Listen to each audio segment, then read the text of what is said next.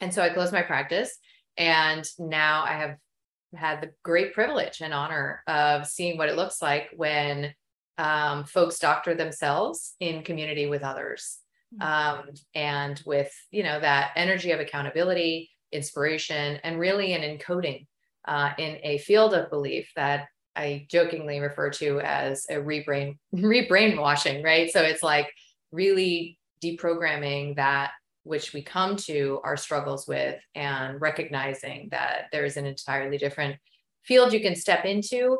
It's so much easier when you surround yourself with people who are already being that way.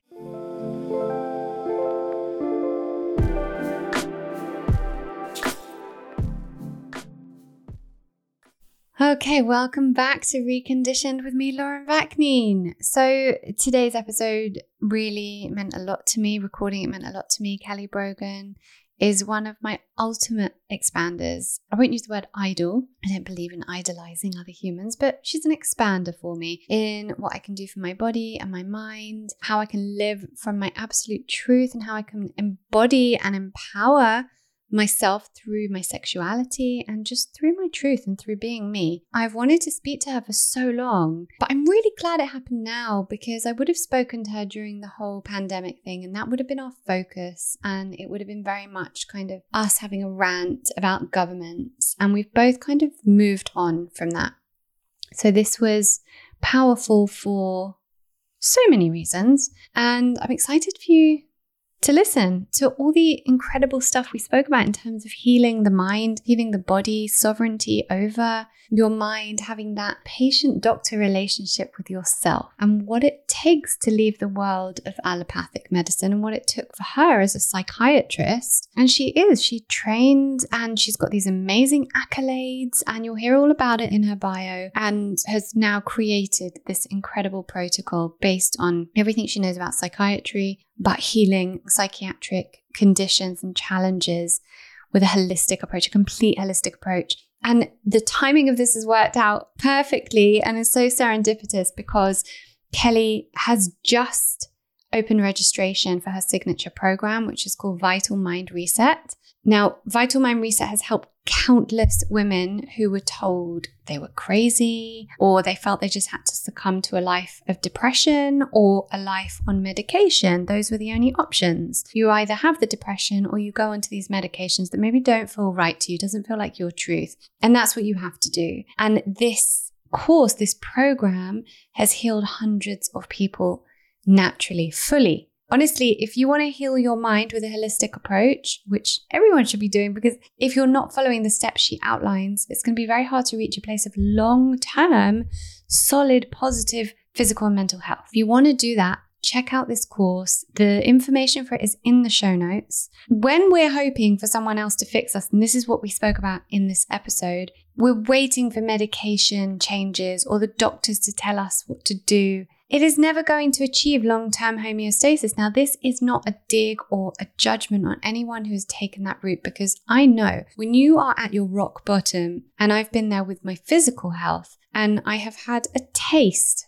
of what depression might feel like, a taste, and really not anything that, a lot of people go through. But I know that it feels like you're at your wit's end and you would do anything. Let this be your anything. Kelly's entire body of work is about reclamation. It is about sovereignty, taking back our power. If we suffer from depression, anxiety, psychiatric conditions, anything related to the mind, Kelly Brogan is the one to teach you how to do it. And she used this exact protocol in her psychiatry practice to help patients heal without medication. As she says in the episode, without a microgram of medication, or she used it to allow them to prepare to come off their medications with huge success. And it's also really relevant for any other health conditions like thyroid disorders or autoimmune, or just if you want to optimize your health. So go to the show notes, check it out. Honestly, like I've said, for most health conditions, but really if you're suffering with anything in your mind, depression, anxiety, psychosis, right up to the really, really bad stuff, postpartum depression, go and check this out. The link is in the show notes. It is also in my link tree on my Instagram. If you are listening to this in real time, it will be there for a week. Otherwise, head to the show notes. It will stay there. Although the registration closes after a week. So I guess if you're not listening to this in real time, you'll have to wait till it next opens. Anyway, listen to this episode. You'll hear for yourself what an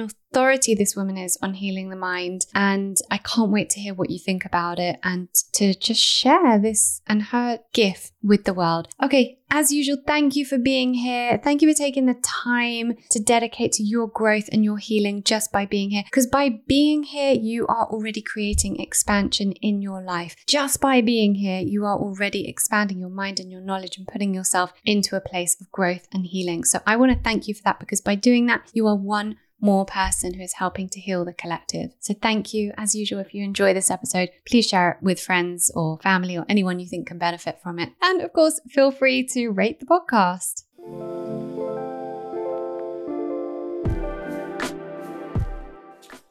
Kelly Brogan, MD, is a holistic psychiatrist, author of the New York Times bestselling book, A Mind of Your Own, Own Yourself, the children's book, A Time for Rain, and co-editor of the landmark textbook, Integrative Therapies for Depression. She is the founder of the online healing program, Vital Mind Reset, and the membership community, Vital Life Project. She completed her psychiatric training and fellowship at NYU Medical Center after graduating from Cornell University Medical College, and has a BS from MIT in systems neuroscience. She is specialized in a root cause resolution approach to psychiatric syndromes and symptoms. So not much there really, just a few little accolades, right? Really just a mountain of debt, actually. Right. Yeah. That's what I think of when I hear that list. Really? Is that you don't kind of feel, and I mean, because I know that obviously you've left the medical world and stepped outside of the medical paradigm, and I want to go into that a bit, but do you feel like that about all your kind of accolades? It's interesting, because it feels so much like a past life at this point. And it's not that I am not that woman, right, who specialized in medicating pregnant and breastfeeding women herself. I am still that woman. It's just the journey is so dramatic for some of us that we occupy these different polarities, and it just feels so remote to imagine, waking up at 4 a.m. and showing up for my surgery rotation as a medical student. I mean, who was that woman who did that? It's an incredible process, to grow and evolve in this way. Absolutely. And I'd like to hear more about that for those who don't know about your work yet, but I always start by asking the same question. So let's start there. And this will be an interesting one with you. What have you done so far today to support your wellness? It's so interesting you should ask that, because I revisited once again that for me, movement and specifically dance is non-optional. I don't know if you're feeling this, but in the past, I would say 2 or so weeks, I've been in this very secular energy, like business and finances and, organizing my utensil drawer and just very sort of in the dense realms. And that can be very addictive, where you can start to stray from basic self-care, feminine practices, I would say, that are really what sustains your energetic resources and your sort of the grounds for attraction in your life. And so I spent about 2 hours dancing this morning, and I hadn't yesterday. The day before, I just did stretching kind of a thing. So it had been maybe let's say 3 days. And I said to myself, I said, listen, note how different your entire day feels today. The whole thing feels like it's unfolding in a different, with a different spaciousness. And so for me, that was a big part of my morning so far. I have a pole in my house, so I make up little choreography, and I'm in my, stages of progress, which sometimes is really exhilarating and sometimes is really challenging with that particular movement practice. Well, you've literally been my expander for starting pole dancing, which I'm yet to start, but I'm booked in. And I'm very excited for it. And one of my clients as well has done that because of your videos.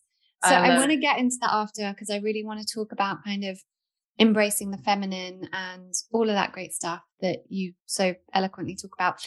Let's go back for a moment. For those who, there will be a lot of people listening who do know who you are. For those that don't, you just started talking about kind of seeing that part of you and those polarities of who you used to be and who you are now. take us through who you were, not who you were, but what it was that you did and what kind of shifted that for you and where you're at now. Mm. So I always think it's an important bit of context that I'm second generation. My mom is Italian. Maybe it's not, I don't know, but I was raised in a certain kind of ethos that was very masculine and very, do it, fix it solutions, get the money, do the thing. It was like a force and will based culture that I think is, of course, the zeitgeist of the time that is amazingly and thankfully shifting right now. And so, my grades were only to be A's or A pluses. I was only to become a doctor or lawyer or finance person. Those were the only three options. And so I never had any intrinsic relationship to what it is that I was doing, which is why when you read off my bio, no, I don't have a real feeling of like, wow, I did that. I created that. No, I don't actually. I'm like, that happened, So the experience that I had of going to college was really marked by the calling that began. And it began when I was working a suicide hotline. I was at MIT and I had the intimate exposure to my own emotional immaturity, I guess. Like I was up close and personal with how undeveloped I was as an emotional being. And so what would happen is I would interact with people who were in states of crisis, and it would be so intolerable to my nervous system that I literally, in many ways, created a specialization as a student out of getting them to the solution. Right. So, of course, in that model, it was getting them connected to the psychiatric department or the mental health department on campus. And I felt like, okay, this is what we do when things feel bad, right? We get people to doctors, we get them medications. It's all good. Everything is safe. Everything is okay. And so from there, I specialized in psychiatry. That's why I went to medical school. And, blood, sweat, tears, trauma, and debt, a decade later, I further specialized in, as I mentioned, medicating pregnant and breastfeeding women. So that was my chosen specialty. And I was one of the first 300 reproductive psychiatrists internationally who began to bring pregnant women into the consumer pool of psychotropics. And of course, I didn't do that for nefarious reasons. And I didn't do it to make a big, profit. I did it because I thought that was how to help women. I saw that they were struggling and suffering. I saw that they, were going into pregnancy or coming out of it, really bereft of resources to help support them. Once that worked, right? Because I wasn't going to think that therapy was going to work, right? Like real resources. What do you really do to help someone, right? And in that, in that rubric, it's really only the allopathic model, right? It's medication.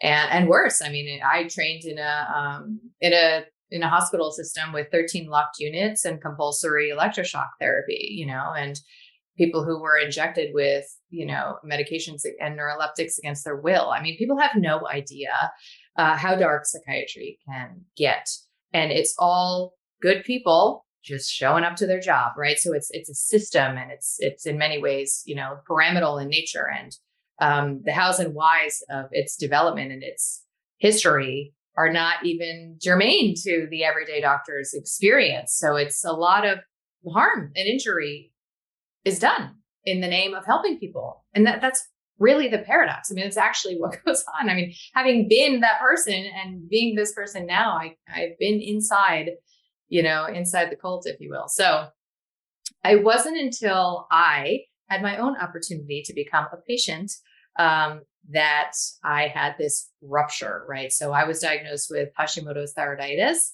postpartum my first pregnancy. I was a fellow, so post-residency specialization, and I didn't want to take a prescription for the rest of my life. Like somehow that was fine for my thousands of patients, but not for me. I didn't want to do it. And maybe it's because I was lazy or just didn't want to deal with it.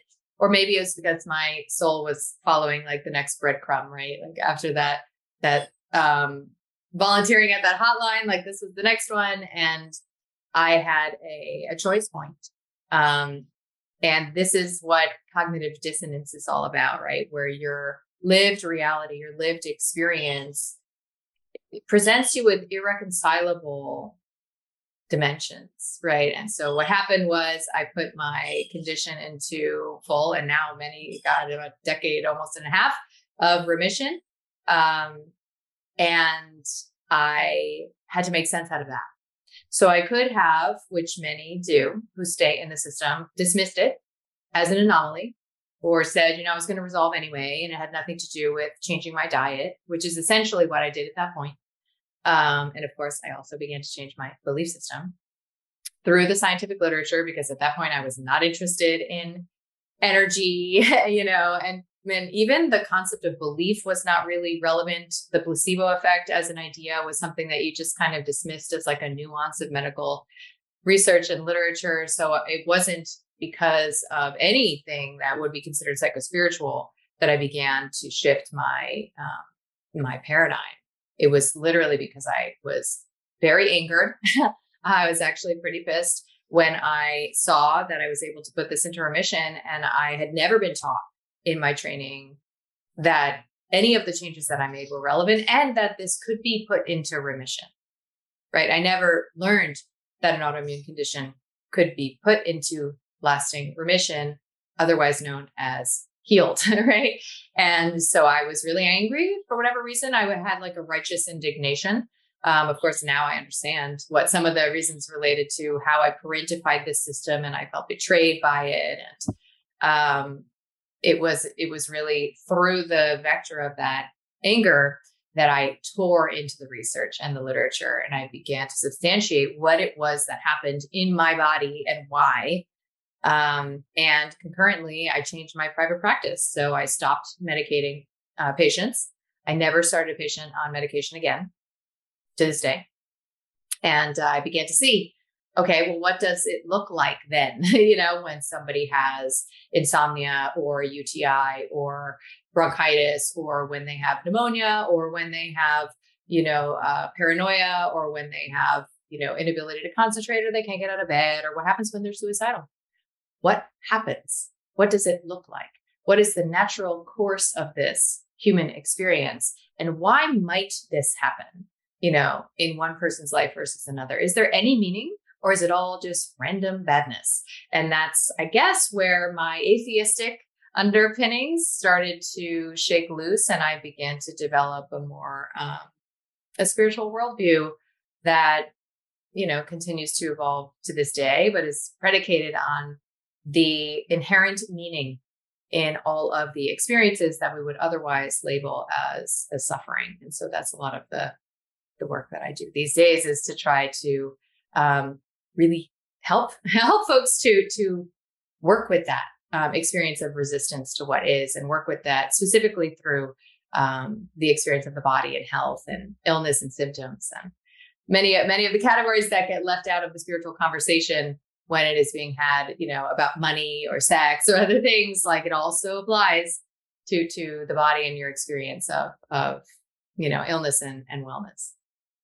So what does it look like when someone comes to your clinic and they're suicidal or they're suffering from depression? What does your treatment plan actually look like without medication? So I have since closed my practice. So I no longer see patients. It's been about 2 years. And so the reason that I did this was because so when I stopped prescribing, I started to take people off of medications. Gosh, I'm remembering back. It was such a horrible period of my life because I just started taking them off. Right. So I said, okay, these are toxic. I've done the research. These medications are not doing what I thought they were doing. And they're setting you up for recidivistic illness that's just going to become chronic, and you wouldn't have had it otherwise. And a lot of my research was predicated on Robert Whitaker's books. And he is essentially an investigative journalist whistleblower who made the very, very compelling case through non-industry funded literature that medications actually perpetuate disability. Mm-hmm. Right. So what they purport to resolve, they actually propagate, create, sustain. Mm-hmm. And I became convinced of that, still am. And so when I started to take my patients off of medication, I learned about how habit forming these chemicals are. I was shocked. I was essentially running like an outpatient rehab facility from, a Midtown Manhattan office. And that is when I don't know, I guess it's interesting to reflect on it, like how cosmically this occurred to me. But I said, okay, well, maybe what I did to heal myself is relevant to these patients. Maybe if we send their systems a signal of safety before the medication taper, maybe that will work. And you know what? It did. And it does. And that is where my protocol came from. It's what I did that I operationalized in my practice, and it's a month protocol.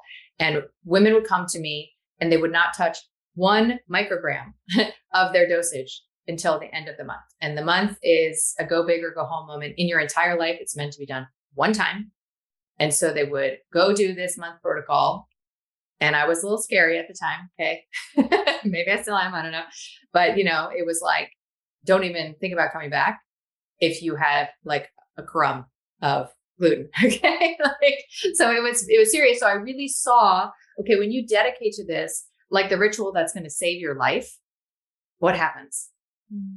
And that is when everything shifted for me, because I started to see quote unquote miracles come out of my office. And in the space of months, I started to see women who'd been on multiple medications for decades, medication free. And then the years would go by and I would say, well, they're still medication free and they don't even need me anymore. And maybe they don't need any doctors anymore. And because of course, in this process, the relationship to the doctor, right? Allopathy would evolve, right? And so they wouldn't run to the doctor for a UTI. They wouldn't run to the doctor for, a cough. It was just an entirely different way of relating to symptoms in the body that was incubating in that space. Then my wait list grew, to 2 years. And I said, okay, this is not brain surgery I'm doing in here, right? Like this, you could literally do this on your own. And so that's when I wrote my book and I developed Vital Mind Reset, which is this protocol. And that was really interesting because then we got to see, okay, well, what happens if Kelly is not involved dyadically, right? If it's not a Dr. Brogan one-on-one, what happens then? And that was very humbling because the outcomes that we have out of the program started to make the outcomes for my practice pale in comparison. And that is, I think I rode a zeitgeist of shifting out of the master student, the guru, follower, and the doctor patient paradigm, right? Some in the yoga community, it's called like the Piscean era, right? Like we're leaving that and we're moving into this experience of being reminded, what we already know and being supported in our process of self-reclamation. And that's why I think coaching, has become so prevalent at this moment, because that kind of peer-to-peer mentorship is a much better fit when you are in the process of individuating from so many of your childhood programs that are really reinforced by a model that puts a big authority outside of you and insinuates that you can't do the thing without the big authority, right? So I started to feel like the whole model that I was engaged in, even though my practice was predicated on giving my patients the power, the whole model was done. And so I closed my practice, and now I have had the great privilege and honor of seeing what it looks like when folks doctor themselves in community with others. And with, that energy of accountability, inspiration, and really an encoding in a field of belief that I jokingly refer to as a rebrainwashing, right? So it's like really deprogramming that which we come to our struggles with and recognizing that there's an entirely different field you can step into. It's so much easier when you surround yourself with people who are already being that way. Right. And so that's what these transmissions are about. Like you get in front of energetically somebody who's already being the way you'd like to be, and it will happen for you. It already starts to happen the moment you choose to get in front of them. And so the accelerated nature of these transformation stories, I mean, every time I watch a video testimonial, I cry. I mean, every single time. I mean, it's even hearing your story, you know, before we started, I was like, I live for these stories. And part of it is like the rebel in me, right? It's like the provocateur. It's like, you know, these don't exist in that model that I trained in. And it's a little bit of a like, you know, like sticking it to them kind of a thing. It's a little bit in me that enjoys it. And it does make you wonder why, because you don't often hear these stories in allopathic medicine, which makes you wonder, why are more people not looking to the alternative of allopathic medicine when we see these stories outside of that paradigm? Well, there's something in allopathy called M&M, right? Morbidity and mortality. And it's basically like a meeting that's held typically in internal medicine or related rotations, where you basically like dissect something that went wrong. There's no equivalent for, you know, the incredible case of somebody who healed, right? Like there's no paradigm for that because it's not on offer there. And that's one of the most important concepts, I think, that I have come to elucidate. I call it buying eggs from the hardware store, right? It is not on offer through the allopathic system to resolve your illness, to understand the why, to get to the root cause driver. It is not on offer to heal. It's simply not. Nobody's selling that. You don't go to a doctor for that. What's on offer is management and symptom mitigation. If what you want is to manage your symptoms and hopefully lessen them chronically, you know, over time, yeah, that's for sale there. And the reason that everybody in their heart wants a cure, right? They want remission, they want healing. I mean, who would ever shop for the mitigation model? Nobody, right? So when you go within your heart, like, wow, I know there's a life without this experience awaiting me, and maybe even a better one, you know, than what I entered into this experience with. And you go to your conventional doctor, there is this energy of wanting something that's not available there. Mm-hmm. And if that reminds you of anything, it's childhood, right? So wanting the love from the place that it's not available. That is what characterizes the victim consciousness field. It's what characterizes our woundology. It's what characterizes our habits and patterns of struggle until and if we are ready to adult. And when we're ready to adult, we have a sober experience of being able to look in the face of that which we so hoped, wished, and longed would come rescue us, save us, and make it better. And to see, wow, not happening. Not happening. Okay, so what are my choices? What can I do right now? And that is when you re-engage your native power and you commit. You commit to something that it often involves courage, right? Because it's the wild unknown. It's the different thing than you would habitually do to re-experience that same emotional field of disappointment, of self-pity, of resentment or frustration, sadness, grief, shame, whatever it is that comes with struggle. And this, you don't have to be chronically ill.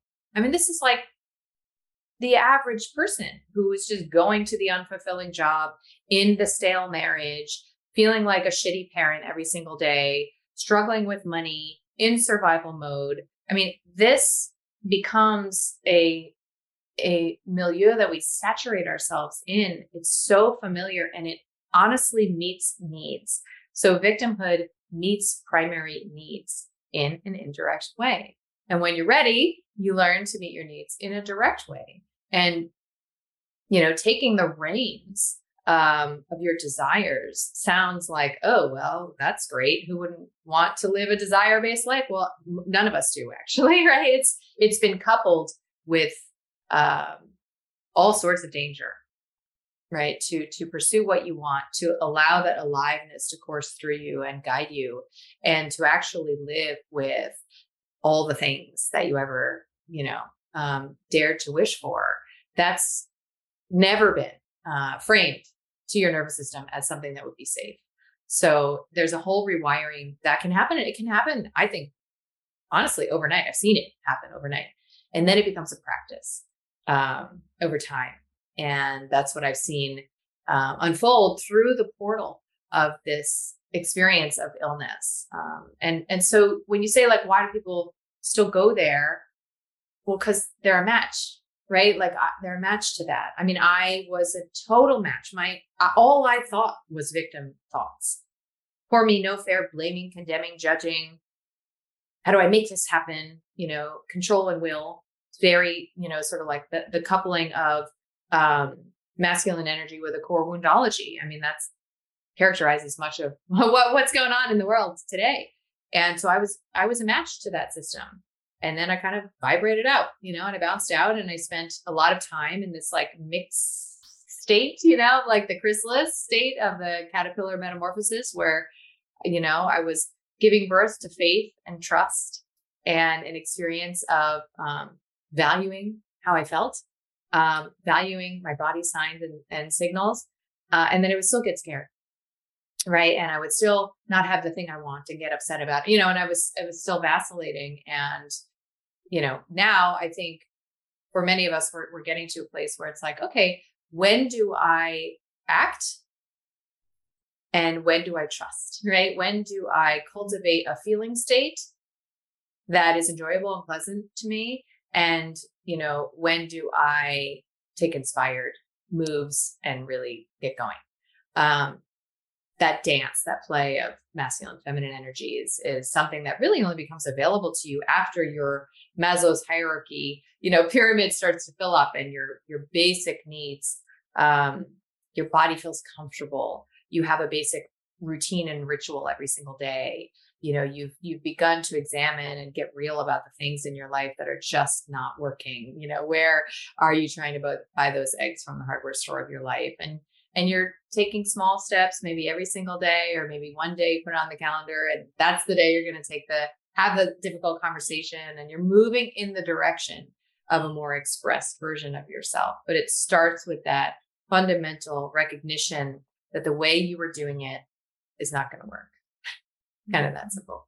Okay, so one of the challenges I hear from you guys the most is how hard it is to drop into meditation, or even to relax and just feel calm. And I speak a lot here about how our bodies have not evolved to manage the level of stress we're faced with today, which means we're constantly in fight or flight mode with our sympathetic nervous systems always activated, which we know leads to depression and anxiety and also chronic health problems. If we want to be well, we have to find ways to mitigate this. We have to do that ourselves. And I believe in merging natural daily practices with the kind of health tech that enables us to counter and mitigate the challenges that modern life throws at us. And the Sensate is one of those products, and I want to tell you about it. So the Sensate is a small palm-sized device that sends infrasonic waves through the chest in order to activate the vagus nerve and calm the autonomic nervous system, which is the body's command center. Together with the specially composed hemispheric audio within the app, you will literally feel calmer after only a short session. I give this to anyone I'm with if I have it on me, which I usually do, and everyone has the same response. It's amazing, and I already feel less stressed, and where can I get one? Now, I'm particularly recommending the Sensate to anyone who suffers from anxiety and wants to help calm the nervous system, those who want to deepen their meditation practice, and people who are looking for ways to be calmer and more grounded. Now, most of you know I work with a shaman, and he has taught me that our higher intelligence places ideas of health technology in the minds of those who can create and invent these products. And I truly believe this to be the case with things like the Oura Ring, the Somavedic, even diagnostic devices in hospital. And for me, I believe that to be true with the Sensate. We have lived for too long in a high stress state. We need more to help us counter that. So you can get £20 off the Sensate by visiting getsensate.com. That's GETSENSATE.com and using the code Lauren20. That's getsensate.com and the code Lauren20. Thank you to Sensate for partnering with Reconditioned. And now back to the episode.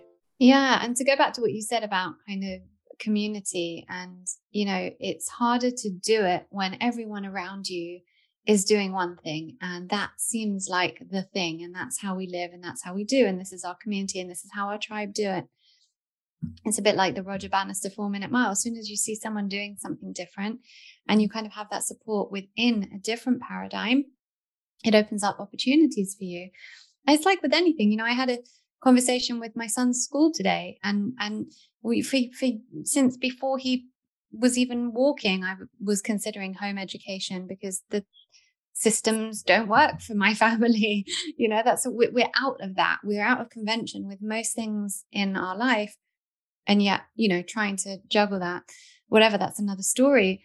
But like you say, you know, there are good people. The teachers were lovely people trying to help, trying to do their best, giving me solutions, talking from their hearts. And I can see that they care. They're in that paradigm. So they don't see the opportunities that could present when you're out of it. And I'm looking at those and seeing what solutions we have. But it's the same within anything, within, you know, medicine as well.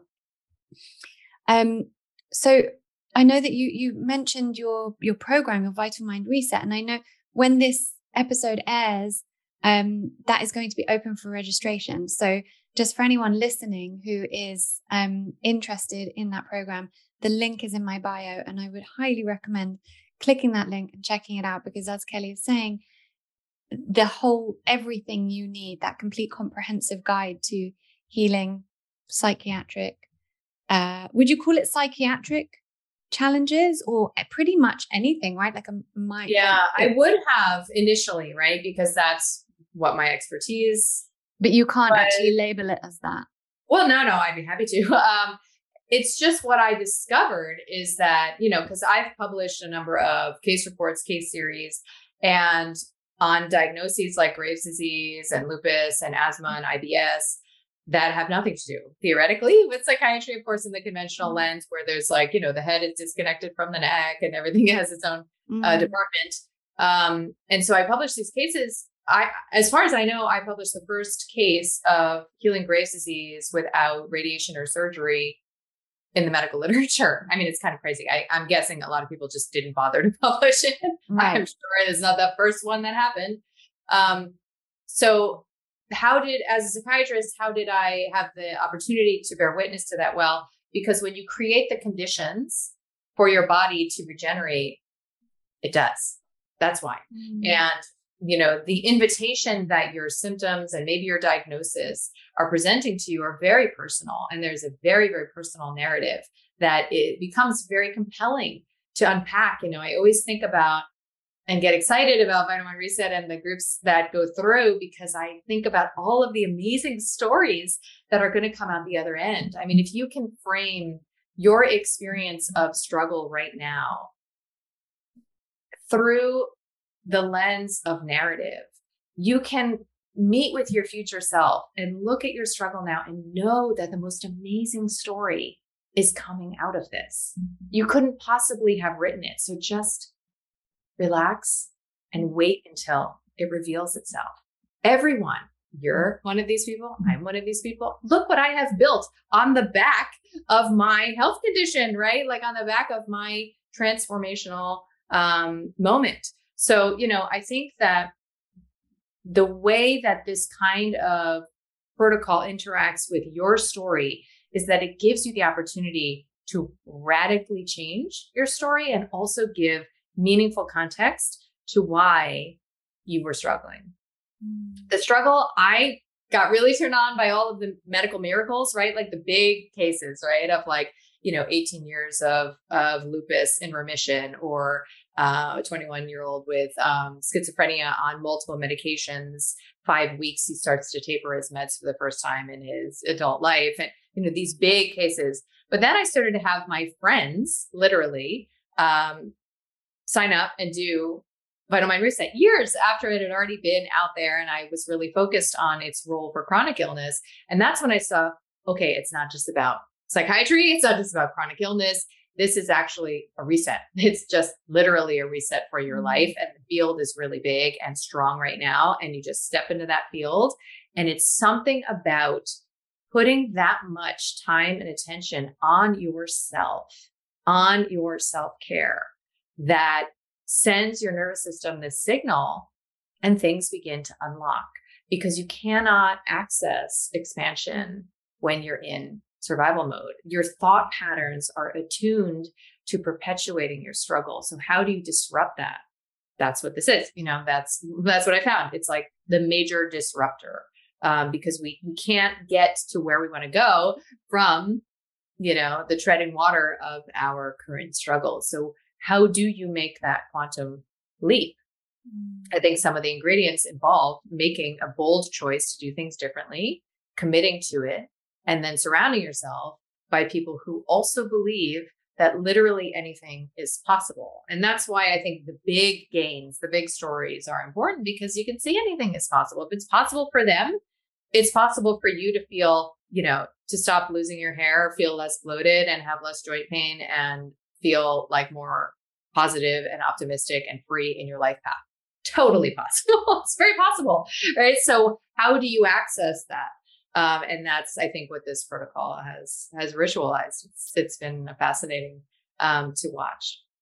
Yeah, absolutely. And we've got mutual colleagues and friends, and I know people who have been through it and how, the results that come out of it. So please, anyone listening, make sure to, go to the show notes and hit that link and join up, because it's only open for 6 days? Yeah, we have a live experience twice a year, and then a self-study the rest of the year. And the live experience obviously is very different. So yeah, we start on the 4th of October. Amazing. So another question I really want to ask that kind of just came up when you were speaking about people on medications. And, I've heard, for example, Gabby Bernstein speaking about her difficulty when she was suffering with postpartum depression, and she was raised homeopathically. She'd never taken a medication in her life, but she was literally suicidal and had this new baby. And she says, that this medication, for the short term she was on it, saved her life, and she needed to be on it. Would you say that in that situation, even, there is a different way that can get you? I mean, you've got a brand new baby, because I'm thinking about the people listening now. Most people listening to this podcast are already kind of on the holistic health path to some degree. But I still think like there will be people listening going, I didn't have a choice, or I don't have a choice right now. And I'd love to know your thoughts on that. So I don't have a choice is the anthem of victim consciousness. If that is what you believe, then you belong in the allopathic system, and you will become an ambassador and a champion of that system. Why should it be any different? There's not a problem there, right? It's not anyone's role, in my opinion, and trust me, I've tried to play this role, to go into that system and pluck people out of it and save them from themselves. I have become a believer of inspiring through possibility. Right. So I have a book with an exploding pill on the cover. Right. And if you want to know that these medications do not do what you've been told they do in the way you've been told they do it, and they are far more dangerous than you will ever be consented about by your prescribing physician. Okay. Then read that book.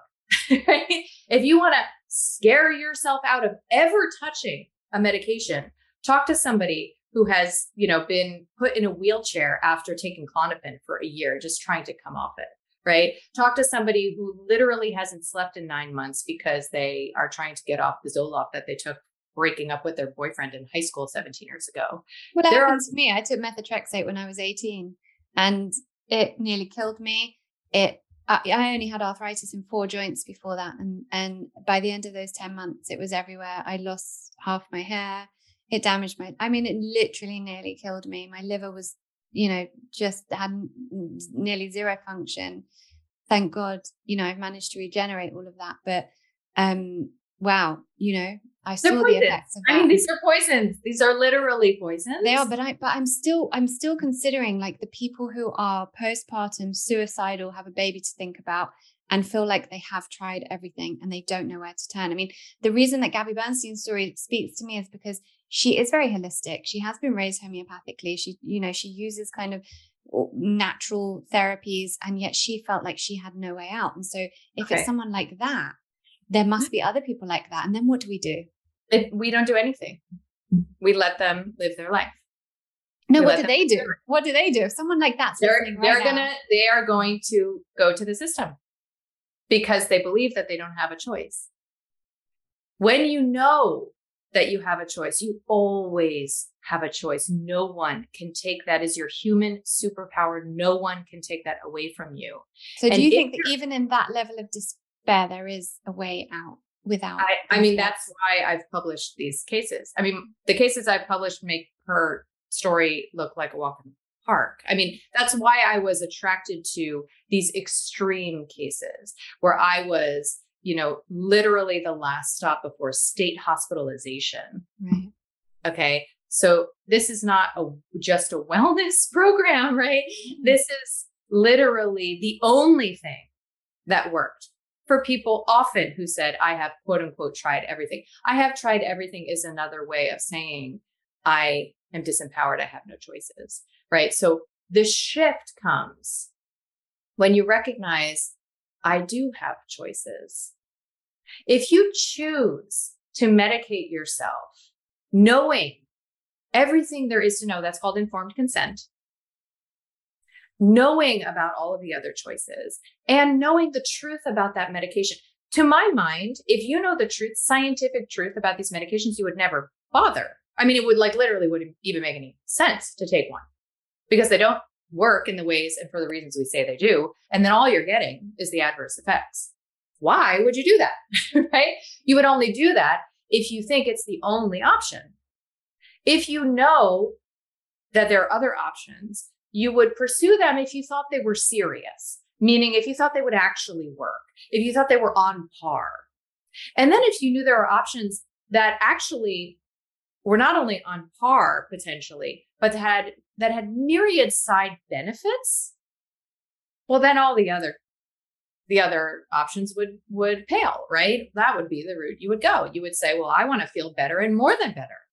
I want to meet my actual self. I want to get my, whole vocational path on track. I want to be inspired to my purpose. I want to look more beautiful, feel more radiant.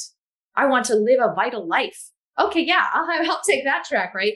But the challenge is that to walk through the door onto that track requires that you hold in your body feelings that you have told yourself you will die if you feel these feelings. Mm. It's literally that simple. It's sensations in the body that we have told ourselves we will literally die. So the avoidance of those feelings puts you in a path where the best you can do is to not feel the bad feeling. Well, what about feeling good feelings, right? What about moving in the direction of feeling good feelings? That's a totally different way of living and being and attracting, right? So the experience of really going in voluntarily, electively through your free will to the field of your scariest feelings. What's in there? What's under the bed, right? Where is the boogeyman of your deepest fears? What makes us feel suicidal? What does that even mean? Right? Because when we use these diagnostic terms and we toss them around, assuming we're saying the same thing, we're not. These are all descriptors.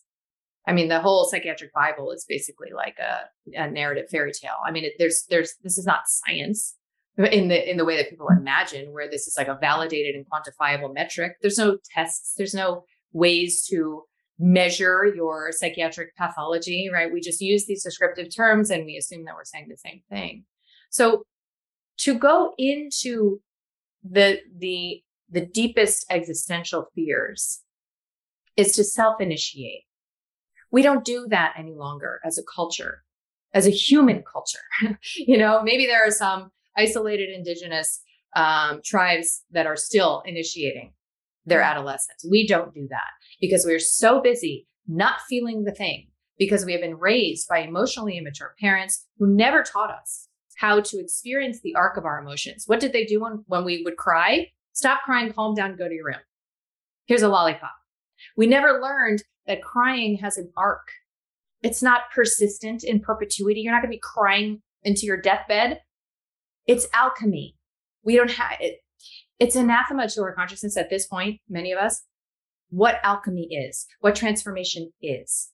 It takes something that seems bad and it turns it into power. It turns it into bliss. It turns it into expansion and ecstasy. I mean, this alchemical path is very different than take the bad out, like cut it, burn it, poison it, allopathic consciousness. This is, here's what I've been given. I know it's perfect for me. I know it's a reflection of me. There's nothing to fight here. How do I come with curiosity to what is here and hold myself through this experience and turn it into my next chapter? How do I rebirth myself? That is what I have hundreds of cases to show you comes from not doing the medication thing. If you want to do the medication thing, you're going for a different thing. You're shopping for something totally different. So we're not all called to that moment of self-initiation. And some people will die without it, right? They will die children. They will die uninitiated children. And some people will have many, many, many rebirth opportunities in one lifetime. And I have no idea what determines, who's on what track or path. I just know that this is the Jungian architecture of individuation. This is what it looks like, where the part of you that says, I can't, I have to, that part dies. And then the part of you that knows and trusts that you always can and will is born. That process comes to you through your greatest struggle, your greatest experience of adversity, your greatest fear, death, divorce, loss, illness. Mm-hmm. As a culture, if we reframe this, if we had our elders around us reflecting to us when we felt most afraid, holding us, we would not be in this situation where we are, readily tempted by the fix-it magic pill cure. And listen, if it actually did that, that'd be one thing. But unfortunately, there is no fix-it magic pill in the entire psychopharmacological arsenal of allopathic medicine. There literally isn't. None of these meds work for the reasons you think they do. They work because of the power of your belief and because of some basic chemistry that induces toxicity and poisoning that sometimes has an adaptive effect, right? Like you look at antibiotics, you think they're killing all the bad things, right? As if that was the goal. One of the perspectives on how antibiotics works is that they literally kick your adrenals so hard, they stress your body so significantly that you output your own steroids and you put like a wash over everything that's occurring. And that's why you feel better. Well, guess what? It's just a matter of time before your body gets back to the business of homeostasis and doing what it was doing to begin with, which is to heal you. Your body knows how to do that. And when you meddle and you mess with it, and then you think you've done something great for yourself, there's always another wave where your body reminds you there's not a way, there's not a shortcut, there's not a way out. It's not built that way because your body doesn't make mistakes. Your symptoms are never actually a problem. They're not the problem. It's deeper. And how do we begin that exploration? We need to be held in the experience of feeling, literally just feeling. Mm-hmm. Because once you get afraid of your feelings, you're compounding that experience, you're amplifying it, and then the people around you are piling on, and you have something so miserable that, it makes sense to imagine pressing the reset button on your life for real, right? But when you have a different framework and you know what's possible, that's why I'm a huge believer in celebrating what is possible, because it calls your heart somewhere that you may not have ever known to want to go if you didn't know. It's you're talking and I'm thinking of so many people who I know who are kind of always just that level above that energetic depth that they need to go in order to discover this, the illnesses and the depression, the anxiety, and they're just that step above. Like they're never fully willing to go into the energetic depth because it's too scary. So they'll ignore it. They'll distract themselves from it. They'll medicate from it. And it's like, we just know that going into it is, like you say, and I know for me, it's always been, and like you said earlier, sometimes not sometimes, but when we have to deal with illness and illness comes our way, or any of these things that kind of shake up our life, it's always for a reason to kind of help us up level to that next stage. I do have a question, and this wasn't something I'd planned to ask, but just as you're speaking, what are your thoughts on ADHD and autism in terms of how to, I think I know what you're going to say, because I also agree with kind of the lifestyle element of it. But, a lot of adults now being diagnosed with ADHD and going down this route of, I finally understand myself now, and I'm going to take the medication because it's going to enable me to function in a way I've never been able to function before. And from an allopathic mindset, I understand that these people want this ability to go into feeling normal, maybe for the first time in their lives. But there is a way out of that also, right? You know what these medications are, right? They're methamphetamine, they're speed, right? This is just the very, very fine line of where allopathic physicians are essentially licensed drug dealers. And that, listen, hey, I have a very libertarian perspective on life. I am not here to tell anybody what to do, what drugs to take, what not to take. Do you. What I find problematic is when you're not given the full story. And the good news is that the full story exists now, like even with censorship and even with like all of the ways that the information has been controlled, it's still accessible. You can still find it. You can still read books about the truth. And it comes back down to this same point of inquiry we've already been discussing, which is, do you want to insist that something should work that doesn't work? Right? When you feel suicidal, when you cannot concentrate, when you are not productive in your life, there is something that you are insisting should work. And then you are blaming yourself, your chemistry, your genes, whatever it is, for the fact that it doesn't. But it's a mismatch. It's a misalignment. Right? Mm-hmm. And there is woundology that is keeping you entrapped in that dynamic where you're saying, okay, well, this is how it is. This job, this partner, this diet, this dynamic with my children, like all this is just how it is. And I should feel a certain way and I don't. I should function in a certain way and I don't. What if there is something that is so ill-configured about your life? What if there's a relationship that needs to end? What if there is an entirely new parent? What if your kids shouldn't be in school, right? What if they should be in school? What if there is some massive change that needs to happen that will render you actually a perfect fit? And then you'll feel totally well and ignited and inspired. Well, what happened to your faulty chemistry then, right? When you change the context and you change the environment, and the symptoms go away, then it wasn't ever you to begin with, right? So why would you medicate yourself as if you are the problem when it is a mismatch with the context? It's a mismatch with the environment. This is what we are doing. We are living in all sorts of misaligned ways. And you could go down the futility path and say, well, what are we supposed to do about it? Like, this is just how it is. Fine. I know plenty of people who are living vital lives in this totally messed up society, right? And have found a way to prioritize the meeting of their most essential human needs rather than conformity to expectations of a lifestyle that was handed down to them from their parents. Individuating from our families of origin is the most essential piece of reclaiming your capacity to envision and imagine your most expanded life. We don't have a paradigm for that, right? We don't know what that even means. Most of us are still enmeshed with our parents, whether they're living or dead.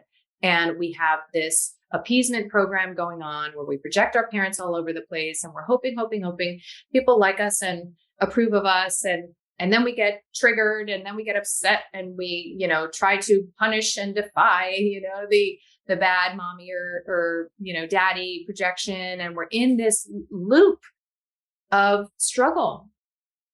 And that's why I've come to find that at least the practice in my life is in the reclamation of choice, which I mentioned is the superpower of the adult, is to say no to things, to fire people, to leave relationships, to, end contracts, to not attend things, right? End relationships and friendships, to say no to things, even when someone hasn't done something wrong. And even when I don't think that they're bad. Right? So how can I not require those two things to be in place in order to access my power? Then I really have the freedom of choice, right? Because if I don't need people to be bad and wrong in order for me to identify that they're not a fit for me, that something is not working here, that compatibility is not present for the meeting of my needs, which I will meet no matter what, my needs must be met. So I'm going to meet my needs either directly or indirectly, manipulatively and strategically. I'm going to self-medicate all of my pain of my unmet needs, or I'm going to say, okay, here's actually what I need. And I'm going to move in this direction of, the courageous walk into the wild unknown until I find the thing that feels like home. I find the thing that feels like, oh, this is what I didn't even know was possible. But on some level, I had faith it would come. And so that is the ultimate resolution, I think, of victim consciousness, is when we can get to this place where we don't judge and we don't blame, including our experiences, right? Where everything is just, wow, that is interesting. And that doesn't mean we don't feel grief and shame and fear. It means we hold it as a part of us that is experiencing that. And that's why I'm so passionate about parts work as a modality, therapeutic modality, because you come to relate to these huge emotional experiences as just a compendium of parts that are orchestrating something that has caught your attention. It's not all of you. It's just parts of you. And there's not bad ones we want to eradicate. They're all here to serve you, literally. The feelings, the managers, they're called, right? The protectors, they're all there in service of you. And they just haven't gotten the memo that now you're in your 40s and, you're not a 6-year-old who can't walk out the door, right? It's different now as an adult. I've heard you say about never punishing your kids. You never punish your kids. And this is something I want to understand more. And I know a lot of people get a lot from this, and how you manage that when it's something that's dangerous, or, my kids are really little at the moment, and my son barely listens to anything I say. How do you manage kind of not doing, even I'm going to go with you to your room and sit in your room with you just so that you can calm down. Like, how do you actually manage no reaction to that at all? Well, listen, I was a pretty absent mother in my workaholic days in my children's early life. And I had my parents, to create more of a village experience for my girls. So my girls now are tweens, right? And I really showed up on the scene spiritually and emotionally, I would say, when they were probably like 6-ish and up, right? So, and I have girls, right? So I know it's different, I'm sure. Because this is the practice that I am in my reparenting, engaging with myself, which is my feelings are always valid. They are always welcome. And I'm not going to talk myself out of my feelings. I'm not going to distract myself from my feelings. And I'm going to grow my capacity to observe that arc of a feeling when I attend to it, right? Which is honestly on the order of minutes, right? So how would I offer that same, presence to my girls? So when my girls have an issue, and this is not easy, trust me, like even the other day, it's not easy. And it's a higher level commitment that you make, right? So when your child is doing something that you don't want them to be doing, and they're doing it in a particularly boisterous way emotionally, right? How can you remember, oh, this is how I break the cycle. I put my shit aside. I'm the adult. I don't try to convince them that I'm right, that my reality is the dominant one. Just don't do that for a minute. Okay. Exercise the self-control and willpower as the adult, which again is not available to you until you have done a modicum of this healing. It's like literally not available to you. So this is one of the many side benefits of beginning this process, which starts with healing your nervous system. And then you simply show up with super simple language, and you mirror and you validate. You're angry that I want you to go to the store and you don't want to go. Oof, you're angry. You're really angry. Literally like that. That's all you say. There's nothing to fix. And you will find, not you, but one will find, that validation. Yeah, I am. Great. Now you're on the same team. Now you're on the same team again, right? Because that validation goes so far, and it is very hard to offer because we're used to defending our reality and imagining that if we give up the post to someone else, we're going to be subsumed and destroyed. That's old woundology, right? And now you're an adult. You can visit with the terrain of your child's experience and not have to bring yours. Like, it's still going to be there when you go back. Don't worry. Right. And so these basic practices of empathically validating very, very simply, I think go a really, really, really, really, really long way. Honestly, I can't even imagine, like, you get to a place where like punishment is like weird. It's like medication. It's like, why, like, what does that have to do with anything? If like, because that would mean that I have a power over rule that they don't agree to. And again, my kids are tweens, so it's potentially very different now. That they don't agree to, and they don't want to comply with. All of our parameters and boundaries we agree upon. Now, there are some exceptions, right? Where I have only certain kinds of food in the house. Because they don't go shopping. We don't have like, I don't know, Kellogg's and pizza, so that is not something I offered up for discussion. This is how we eat, this is the way it goes.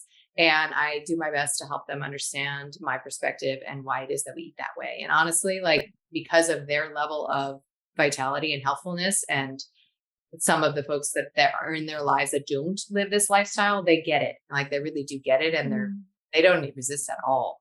But everything else, like technology, that's a really challenging one. All of our rules about technology are agreements. They're all agreements, and they're self-enforced. So they enforce the agreement. Otherwise, it's not an agreement, right? Otherwise, it's a top-down rule. And then me and the technology are colluding against my kid, right? When you're using the technology as a reward and a punishment, that's a very, very slippery slope. It's very easy to fall into that, obviously. And I think that you set up a paradigm that is just like a kind of a hell, right? So how can we be on the same team, appreciating that this is a tool to be used and that's not going to be using us? How do we set the conditions up for that? I don't know. And then disputes, like they have their things, and typically like the three of us will sit down and I'll hear one's perspective and I'll hear the other's perspective, and we'll time it. And then I'll say, what can you take responsibility for and what can you offer, to your sibling? And it's very easy for them. Like at their age, they're just, our children are our spiritual, like, masters. I mean, that's really the big dupe, right? It's like, we think that we're here to teach them. My kids are so much more evolved.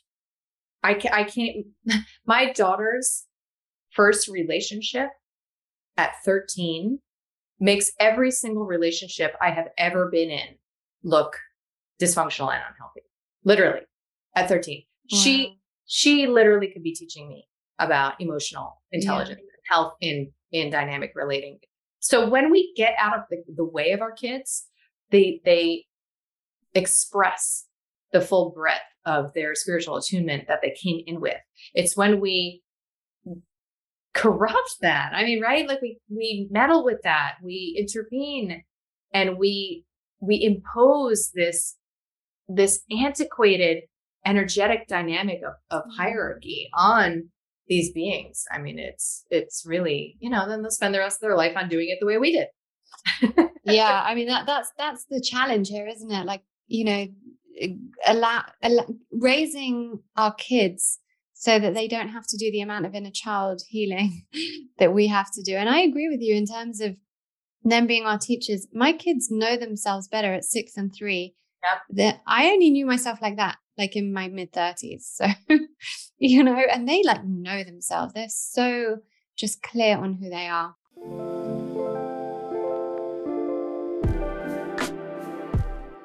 Okay, rapid fire round, all about you. The first one is always the same, and the other 4 are tailored to you. So wellness is? Freedom. Very pertinent to everything we've just spoken about.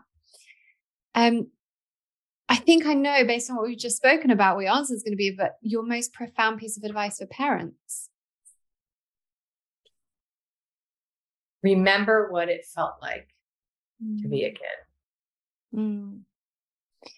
Most profound piece of advice for those suffering with psychiatric or mental health conditions? What you have been told is wrong with you is the source of your greatest gift. Oh, that's beautiful. A question you ask yourself the most? Can I really be certain about that? And lastly, what are you reading right now? Oh God, like 7 books. My stack is really concerning. I am about to finish a book on family constellation. And I don't want to butcher the title. I think it's Connected Fates. I'm going to have to tell you, I don't want to butcher it. And it's an amazing book. So I'm going to send you, send it to me and I'll put it in the show notes. Perfect. That's it. That's a bit embarrassing because it's like a passionate subject that I am very, very excited to share more about. I've done a number of family constellations this year and they've absolutely changed my life. So this is a really, really good, it's one of the only books actually. Someone actually asked me if I knew anyone that did that the other day. So that's really interesting that came up. Yeah, it's very big here in Miami. There's a number of people who do it. I actually think it's probably, if you look, you can find it, internationally anywhere. Okay. Kelly, thank you so much. I've loved this so much. As usual, you are just a beacon of knowledge and expertise and just a new way of thinking always. Every time I listen to you, I hear you, I watch you, it's just, you're teaching me something brand new. So once again, for anyone listening, please visit the link in the bio for in the show notes for Kelly's Vital Mind Reset, which is just open now. And thank you so much. Okay, I found the book. Yay. Good. It's Connected Fates, Separate Destinies. Okay. By Maureen Selening. Yes, it's an amazing book. So I just wanted to honor that. Sorry, that didn't feel right. I will make sure to put that in the show notes. Thank you, Kelly. Lots of love. I hope you enjoyed this episode of Reconditioned. I am honestly so grateful to each and every person that tunes in. Thank you also for taking responsibility for your own well-being. You should know that just by choosing to listen to podcasts like this that further your well-being, you're moving more deeply into abundance consciousness. Now, don't forget, I have a bunch of free resources over at laurenvakneen.co.uk, as well as every recommendation you could ever need in regards to your well-being on the LV Recommends page, all categorized for your ease. Thank you also to our sponsors. These episodes would not be possible without them, so make sure to check them out and get some pretty awesome discounts on the show notes. And of course, make sure you're subscribed to the podcast so that you can get updated each time a new one is released. Thank you. I appreciate you. Reconditioned is proud to be working with Women for Women International, a charity that supports women survivors of war in 8 war-torn countries around the world. You can help a woman survivor of war transform her life today by visiting womenforwomen.org.uk/donate.